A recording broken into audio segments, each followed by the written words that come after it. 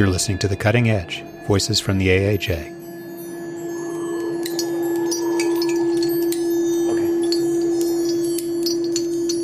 On the way. This is Dougal MacDonald, editor of the American Alpine Journal, the AAJ. In this episode of The Cutting Edge, we're going to be speaking with two European climbers, Silvan Schüpbach from Switzerland and Matteo Della Bordella from Italy. In February, the two men completed the first ascent of a remote peak in Patagonia. But what makes this expedition special is not just the climb, which was difficult, but how they got there. The two paddled sea kayaks for 100 kilometers, 3 days, just to reach base camp. This was the latest in a series of fair means expeditions that the two have done, either together or with other partners, in which the approach is a huge part of the challenge. Instead of using a helicopter or boat or trucks or any other powered means to get to base camp, they take a minimalist approach that adds a great deal of difficulty and uncertainty to the adventure. In this episode, we'll talk more about this style and the rules of the game. But first, I want to thank our presenting sponsor, Hilleberg the Tentmaker. For over 45 years, Hilleberg the Tentmaker has been family-owned and family-run, and has specialized exclusively in building strong, lightweight tents, never compromising on quality of materials or construction.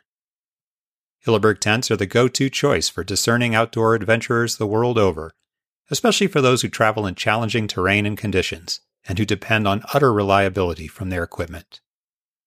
Conceived and developed in northern Sweden, Hilleberg tents are made in Europe, built to last, and offer the ideal balance of high strength, low weight, ease of use, and remarkable comfort. Matteo Della Bordella, one of our guests today, is the president of the Ragni di Lecco, the Lecco Spiders in Italy. Over the years, various members of this group have done many of the most important first ascents in Patagonia, and in many ways they seem to embody the old Patagonia when few climbers were in the area and El Chaltén barely existed. Interestingly, this past season seemed to mark a return to the old Patagonia in many areas, with horrible weather preventing much from getting done. And so maybe it was appropriate that this was the year that Della Bordella and Schüpbach took on this adventure, going far away from the pleasures and comforts of El Chaltén and into a total wilderness. Chris Kalman spoke with Matteo and Silvan to get the whole story. After Chris's intro, the first person you'll hear from is Matteo.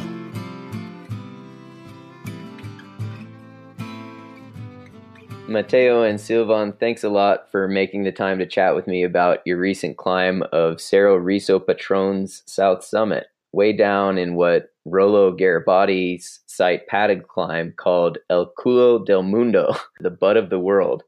Yeah, I think that's quite an appropriate name. It's it's really far from anything else, that place. Yeah, it's down there in Chile's Bernardo O'Higgins National Park, and it looks absolutely incredible. I mean, endless fjords, islands, glacier-covered mountains, lakes, wetlands, but it certainly doesn't look like an easy place to get to. And you guys went in super deep. You paddled 100 kilometers from Puerto Eden to access the wall. So the first thing that comes to mind is, for me, how do you guys choose your objective? Well, actually, we have been to El Chaltén several times.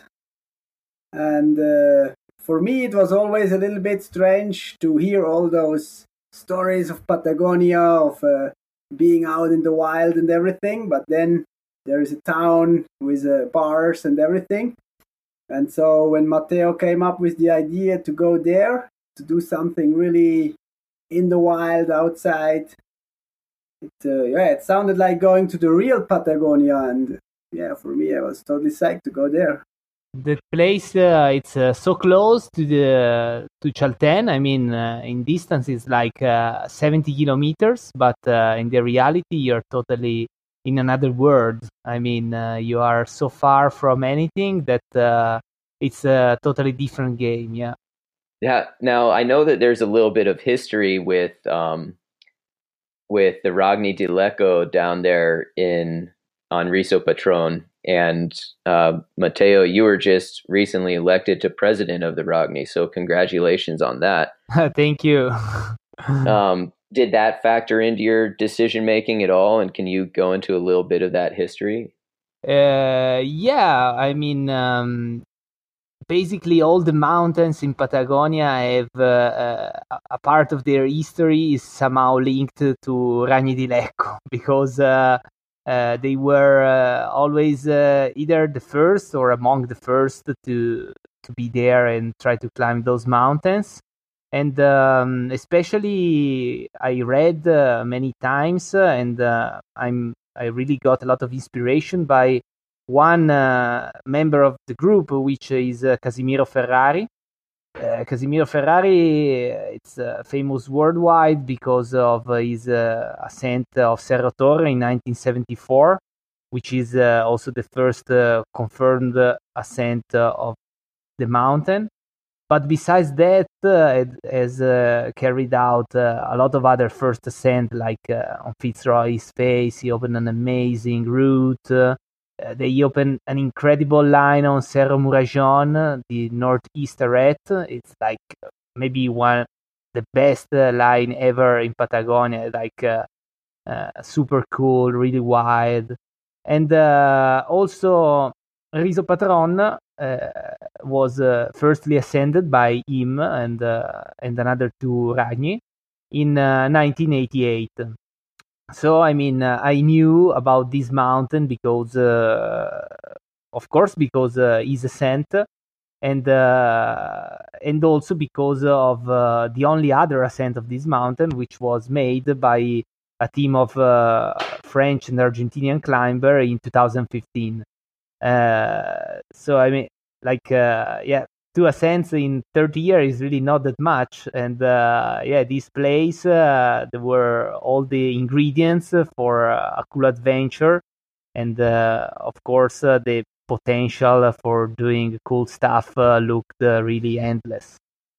What about you two? What's your history climbing together? I know that in 2014 you guys teamed up for another big kayak fair means climbing expedition on the Shark's Tooth in Greenland. Have you guys done a bunch of trips together, and what is it particularly about these big fair means, especially by kayak expeditions, that attracts you? Well, I think it started. Well, I met Matteo the first time in Ticino. That's a really nice climbing spot in Switzerland, because I was looking for informations about trad climbing, which became quite rare in Europe, or at least in Switzerland. And yeah, so we figured out that we're a good match for going on adventure climbs.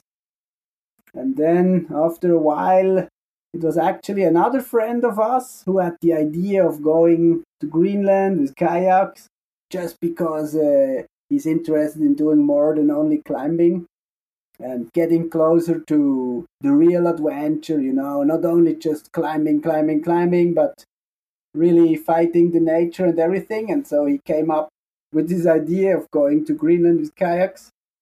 And fortunately, Matteo was psyched. Yeah, on that trip, we had never went on a kayak before. I mean, we started the preparation like 3 months before starting.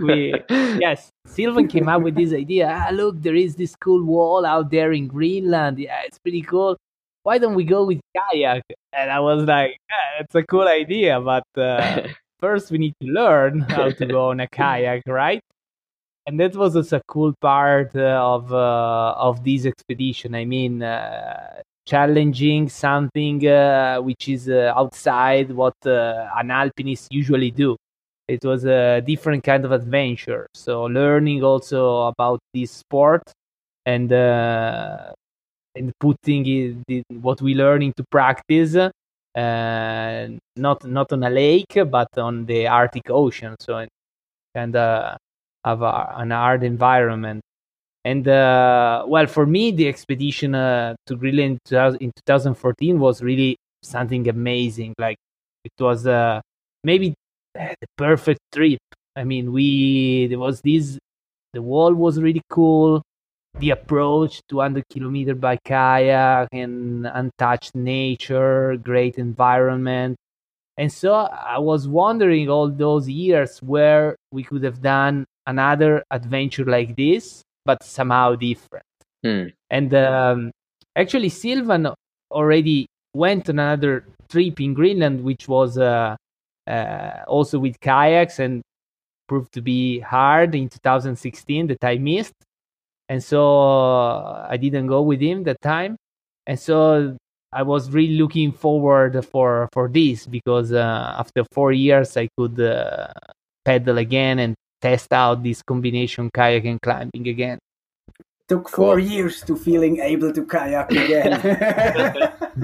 Yeah. Well, hopefully after 400 kilometers of paddling in the Arctic Ocean, you guys were both a little bit better prepared for this trip. Yeah. But you guys ran into some other hurdles also, didn't you? Can you walk me through some of the issues with getting permits? What was the hang up there? Do you need to settle the score with cigarettes and beer? What did you do? Yeah, well, actually, it already started quite strange when we arrived in Puerto Eden. There was already this guy from the park office waiting for us, and we were thinking, we have so many permits from different offices, and there is another guy from the park, but apparently we did not have this permit. And I actually can't remember how many permits in the end did we needed. I think 4. What happened? Did you get held up for a day, or was it kind of eventually it just got settled out? Were there any real hangups? It was really funny because I'm not speaking Spanish, so I was always kind of asking Matteo what's going on. In the end, we were there with this guy from the park office who is actually also running the local hotel. And in the end it was clear it was only missing the park office permit, which is not the hardest to get. And then we discussed and we said, okay, let's talk with the guy and maybe offer him $200 or something that we can go. Don't say it. But in the end it was not, but it was just an idea. It's all legal, yeah. But in the end, he said, "No, if you guys can prove that you already applied for the permission, you can go, and it's okay." Cool. No, but before going, we had to do one thing. We had to wash the kayaks because they were dirty, so we couldn't put them directly in the sea. We first had to wash them. And then we could put them in the sea. Yeah, really. Yeah, but it's not because they were dirty. It's probably because they were worried it was infected with, some sort of foreign bacteria or something. Yeah. Exactly. That was the idea, but he did not have any disinfectant. He just gave us rainwater to wash it for the disinfectants. Yeah. Well, anyway, everything settled pretty well. I mean, we could start. We just lost basically a day, and then we could start our trip. Yeah. But then, I don't know if you have seen the pictures of the whole expedition. Chris, have you seen the picture of the tsunami at base camp? Yeah, and that was going to be exactly my next question. So, yeah. So you guys paddled in 100 kilometers, and then you got into Fonrouge Bay, and apparently there'd been an enormous tsunami. Exactly. Tell me about that. Yeah, just in time. I mean, if we arrived there 1 week earlier, we were probably not here talking with you right now, because it was really something massive. I mean, everything destroyed within more than 1 kilometer inland. So it was this big landslide in another part of the fjord, and which went into the water, and there was this huge wave, and everything was destroyed. We arrived there, we could still see dead fishes around, and ice chunks also lying on this plain, a lot of dead trees, and it was really the desolation and destruction. And at the beginning we couldn't figure out what happened, and then we realized the only possibility was this tsunami. Yeah, it was very funny because first Matteo said, "Oh wow, this must have been maybe last year," and then I looked at the dead fish on the ground and said, "No, look, the fish has still clear eyes. It must be only a few days, no?" Yeah. Jeez. Well, sometimes we are really lucky and we don't even realize how lucky we are. Okay, so you guys paddle 100 kilometers by the grace of whatever deity you want to believe in. You survived a tsunami by the skin of your teeth. I mean, you didn't experience it, but you could have been there. And then you still had some issues just getting to advanced base camp. It sounds like you guys had to swim across a lake, which I'm assuming was pretty darn cold, and set up an 80-meter Tyrolean. And I can say from personal experience, like an 80-meter Tyrolean is pretty long. It's hard to get the rope tensioned well enough. So can you describe, like, did that just go super easily, or was this actually a big crux of the trip? No, in the end it went quite smooth. I mean, the main issue was to play rock, paper, scissors, who is the one who swims. Uh-huh. But the point is that the river has two steep hills on both sides. So okay. we could. That's why it was 80 meters, because the river is only maybe 30. And then we just went further on both sides inland to put the rope on the trees up the hills. And so the Tyrolean was quite high, and we were using a static rope. Yep. So there was not. In the end, it took us maybe only 1 hour to set the Tyrolean. I was quite surprised how fast it went. But in fact, the approach was really a big question mark, because we knew the French team that climbed Risu Patagonia in 2015. The year before, they had tried on the same side, the same valley where we went, and they took another approach. They went up a hill and crossed a very bad glacier, and they had an accident where one of them, Jerome Sullivan, fell in a crevasse and dislocated his shoulder. And he told us about this very complex approach among the jungle, and then up this glacier and lots of hours. So we were a bit worried about that, and in the end we were surprised that with this trick of the Tyrolean, everything turned out to be pretty easy. I mean, in like once the Tyrolean was set, in 6 hours we could arrive to our ABC, and our ABC was then 1 hour, an hour and a half from the wall. So I guess this Tyrolean was really a good decision. I mean, if compared to the French approach, which they told us it was like 12 hours or more. So yeah, it was a bit of a different approach, original approach, but efficient for sure. Yeah, well, as efficient as this terrain can be. It was really, we were always walking with rubber boots. That's really the basic gear you need. And it's all full of swamps and bushes and... Right. And well, at the moment I was putting on my mountain boots, I was almost crying. I was so happy. It's the first ABC where you get there with rubber boots. So now that you're in ABC and you're kind of looking at the wall, it sounds like you started to get a bit of bad weather. How'd you pick your objective on the southwest face? And was it your original goal to climb that wall or via that route?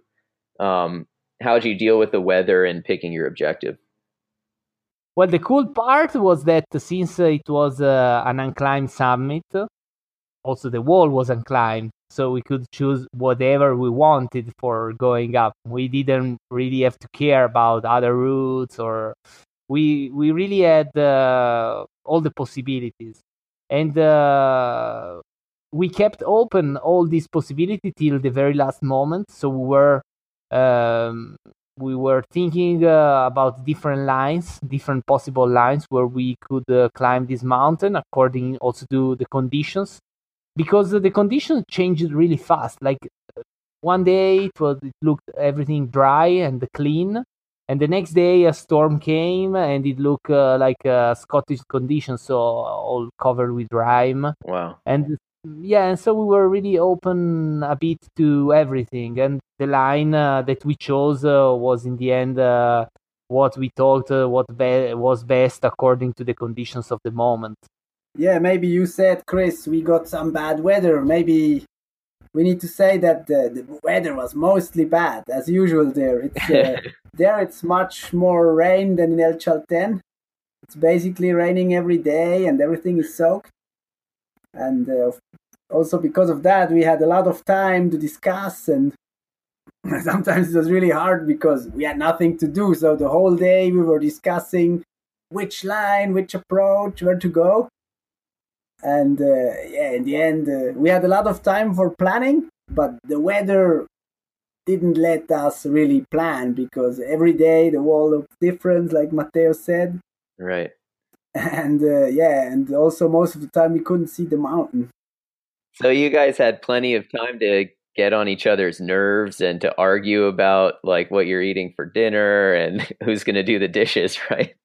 Well, we never do the dishes. Yeah, good about expeditions.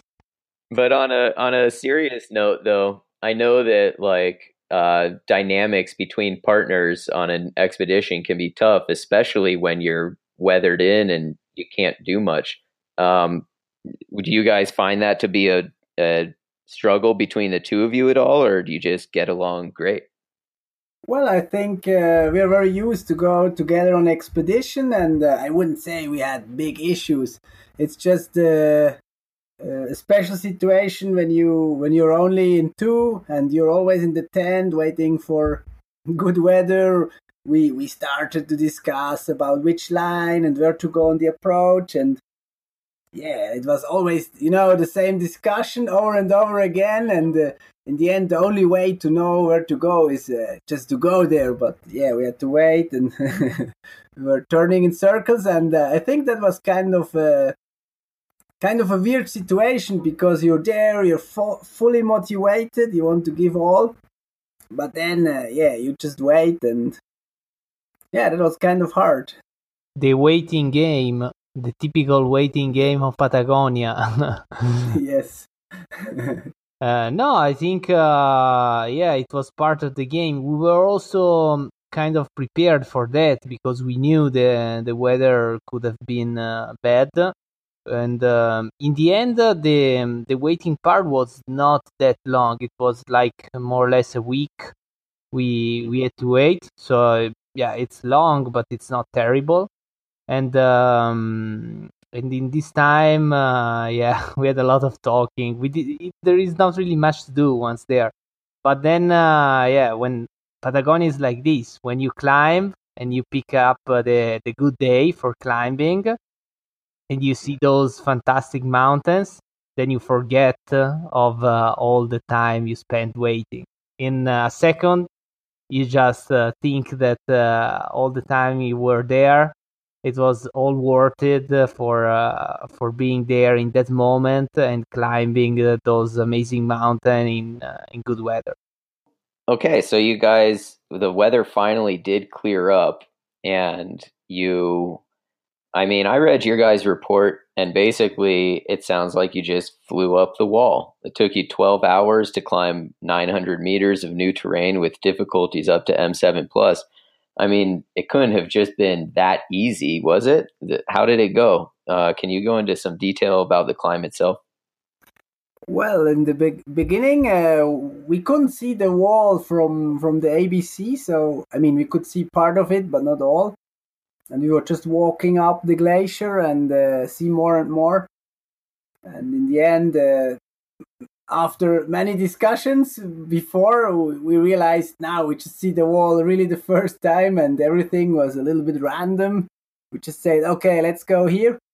We decided to start, and the first part of the wall turned out to be quite easy. But we were happy for that because it was all covered with ice and snow. So we were basically climbing unroped in, I don't know, third, fourth class terrain, getting into a couloir, and there was some fog above, so we couldn't really see what's going on. And we climbed up this couloir, and then we realized that the couloir is closed higher up with big walls. And that's where we found basically the crux bit of the route was to getting out of this couloir. There was a thin crack, which was perfect for tooling. That was pretty cool. And so we got higher and higher, and after the harder part in the rock, we finally got to the snow. Who ended up leading that crux? Silvan. He is the dry tooling and the mixed climbing master. Yeah, we went also before this trip. He also brought me to Kandersteg for some training, his home area. And I mean, I can see for sure he can use the ice axis much better than me. So the choice was not that difficult. Usually we used to play this kind of decision with rock, paper, and scissors. But in this case, it was more an obvious choice. Yeah. Yeah, in the end, we managed to climb fast because the route was it had some hard pitches like this one, which took quite a long time. I think we spent more than an hour for climbing just those 25 meters. Like Silvan started with the backpack and then left down the backpack, so this was tough. But then other sections were just difficulties were just not that high, and we could climb pretty fast. The terrain was tricky. In the end, maybe one of the most risky situation of the whole expedition was just when I was leading this easy terrain, like maybe it was M4, like it was very easy. So I was but slabby. I was feeling confident. The problem was that it was all frozen and there was the rocky slab below my feet. So my crampons slipped, and then I was thinking I had a very good hook with the ice axe, but the ice axe, of course, popped out. And I was already thinking, shit, here I'm going into the unknown. I don't know what's going on. And then suddenly I just stopped after 3 meters. I looked up and I saw my other ice axe, which I was not using. I had left it down because it was just on the side of the boot. It just got stuck on the rock, and the leash held the fall. With the spinner leash, which is supposed to hold only 50 kilo. 200 kilos. 200, okay. Yeah. And my ice axe was all torn. It was all pointing towards left. But, so how'd the rest of the climb go after that? I could use that ice axe only with the right hand because it was looking left. So if I use it with the right hand, I was like pinching a bit the snow, the ice.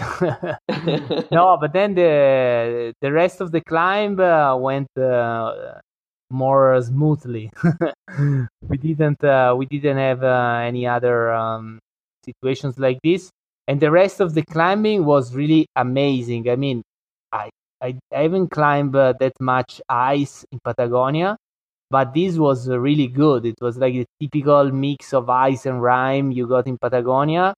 But good. I mean, not super scary. There was ice below, so we could protect and we could really go up pretty fast. The upper part was really an enjoyable climb for sure. So you topped out in about 12 hours, and then you guys had initially wanted to traverse over to the central summit. Isn't that correct? Yeah, the reality was that in the end it was looking too hard for the time we still had. I mean, the good weather we still had, because the following day was supposed to be still okay, the weather, but then our forecast said it was going to get worse in the evening, so we didn't have that much time, for the climb, and that array would have required for sure a lot of time. So in the end, we were just also happy with the south summit of Riso Patron, and we had a very nice bivy, just one pitch below the summit. The next day, we woke up and then went down. That's awesome. Sounds like an absolutely amazing climb. Certainly not the biggest thing either of you guys have climbed. Certainly not the hardest. What really interests me about this story is that you guys, you have a 22-day expedition, which includes 200 kilometers of kayaking. And in the end, you climbed 900 meters in 12 hours. That's all for 12 hours of climbing. Why? Like, you guys are climbers. You're not professional kayakers. Why? What really draws you guys to this kind of expedition? Yeah, you have to look to the whole picture. You have to look to the big adventure, no? So yeah, it's true that we are climbers, we're alpinists, but at the same time, I think a cool part is to look for something different, something unknown, that you never know how it's going to finish. And I think this was a prime example of pure adventure, because we really had little information on about the wall. So the climbing was good, but was just a small part of this big picture. And then, if the weather was good, we were thinking of climbing some more, of course, because it's a paradise, I think, there for climbing. The possibilities are huge. There is a huge potential. When we arrived to the summit, we just looked. We could see Cerro Buracchio, the central summit of Riso Patron. I mean, there's so much to do there. So it's just an amazing place. We felt a bit like also exploring this terrain in the true sense of the word. I mean, in the sense that we couldn't really know what to expect, and we were also looking for new lines and new possibilities. And I think if it was not for the fact that it's really, really far, I think it would be really a paradise for mixed climbing. Maybe for me, I did my first expedition in 2012 in Greenland, and there we used the helicopter to get to the base camp. Because at that time, we thought that it's the easiest way. It's super expensive, but yeah, that's the easiest way without hassles. And we did that, and we climbed around 10,000 meters of first ascents there. And there, and also while climbing in the Alps, I realized always when you finish a climb or you're on the summit, you look to the next summit and you say, this one is also cool. I also want to climb this. And that's the addiction thing of climbing. No, you always want to consume more and more and more. And for myself, I realized it's much cooler and much more satisfying if you set one hard goal. And since I'm not very into 8,000ers peak or whatever, I was thinking, okay, let's make this kind of sit start idea where you start by fair means from the last settlement and just pack the climb into an entire adventure and the entire story. Because I think in the end we are much happier with having climbed Riso Patron Sur in one day, and that's the topping of a whole trip, instead of going there and climbing. Because this, if you just want to climb, I think you can also stay at home. Yeah. I think you guys touched on a lot of interesting points there. One that I'd like to dig into a little bit more is this idea of fair means. Obviously, everything in climbing is somewhat arbitrary. It's just rules that we make up. A lot of the times you can just walk to the back of the thing. do you guys think there are other ways that you could push fair means even further? Obviously, you're not going to kayak from Europe down there, but you know what I mean? Like, you guys flew all the way across the world. You had something to tell you what the weather was going to be. I mean, even just some of the earlier expeditions in Patagonia, they didn't have any way to get the forecast other than a barometer. So how do you guys feel about that? Does it get to a point where it doesn't make any sense to keep like figuring out some other way to make it even more fair means? Or do you guys hope in the future to do things even a little differently? Yeah, I think, by fair means, of course, you can start at your home and traversing the Atlantic from Europe to get there. But yeah, you always, I mean, in the end, you have to do what you think is fun. And there are no rules, as we said before. Everyone decides himself. Me, just generally, I like the by fair means idea of starting from the last settlement. If there is a clear last settlement where people really live all year long, and you start from there, that's for me a little bit the rule. And for the future, what I really would like to do is, now we figured out that with kayaks you're basically able to bring food and gear for climbing for 1 month. That's basically the limit. Okay. And now what I'm really psyched to think, but I really need to think about it first a little bit longer, is to do a kind of a very long crossing in Greenland.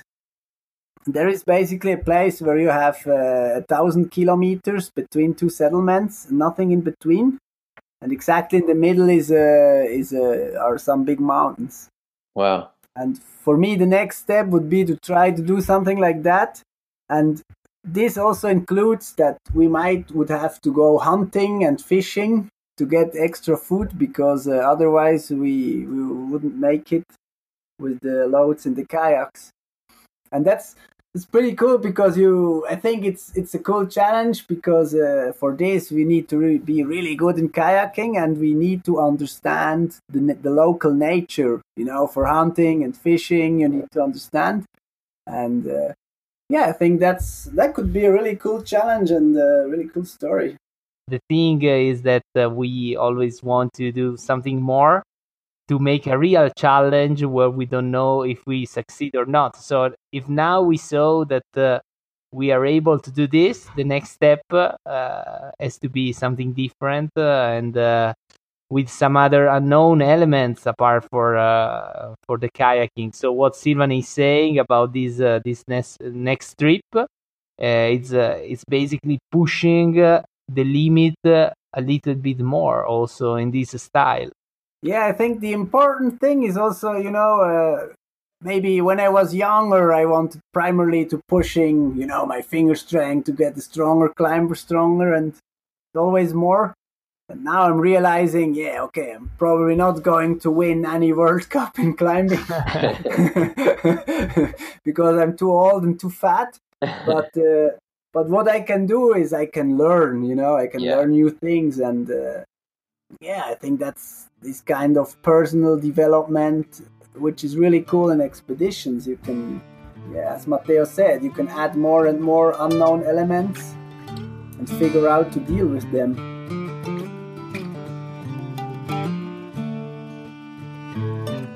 Thanks to Matteo and Silvan for coming on the show, and to Chris for doing the interview. I also want to thank our presenting sponsor, Hilleberg the Tentmaker, for making this show possible. Check them out at hilleberg.com. And thanks to all of you for listening to The Cutting Edge. You can find all of our episodes and tons of photographs at our website. Google Cutting Edge Podcast and you'll find it. Until next time, this is Dougal McDonald wishing you happy climbs.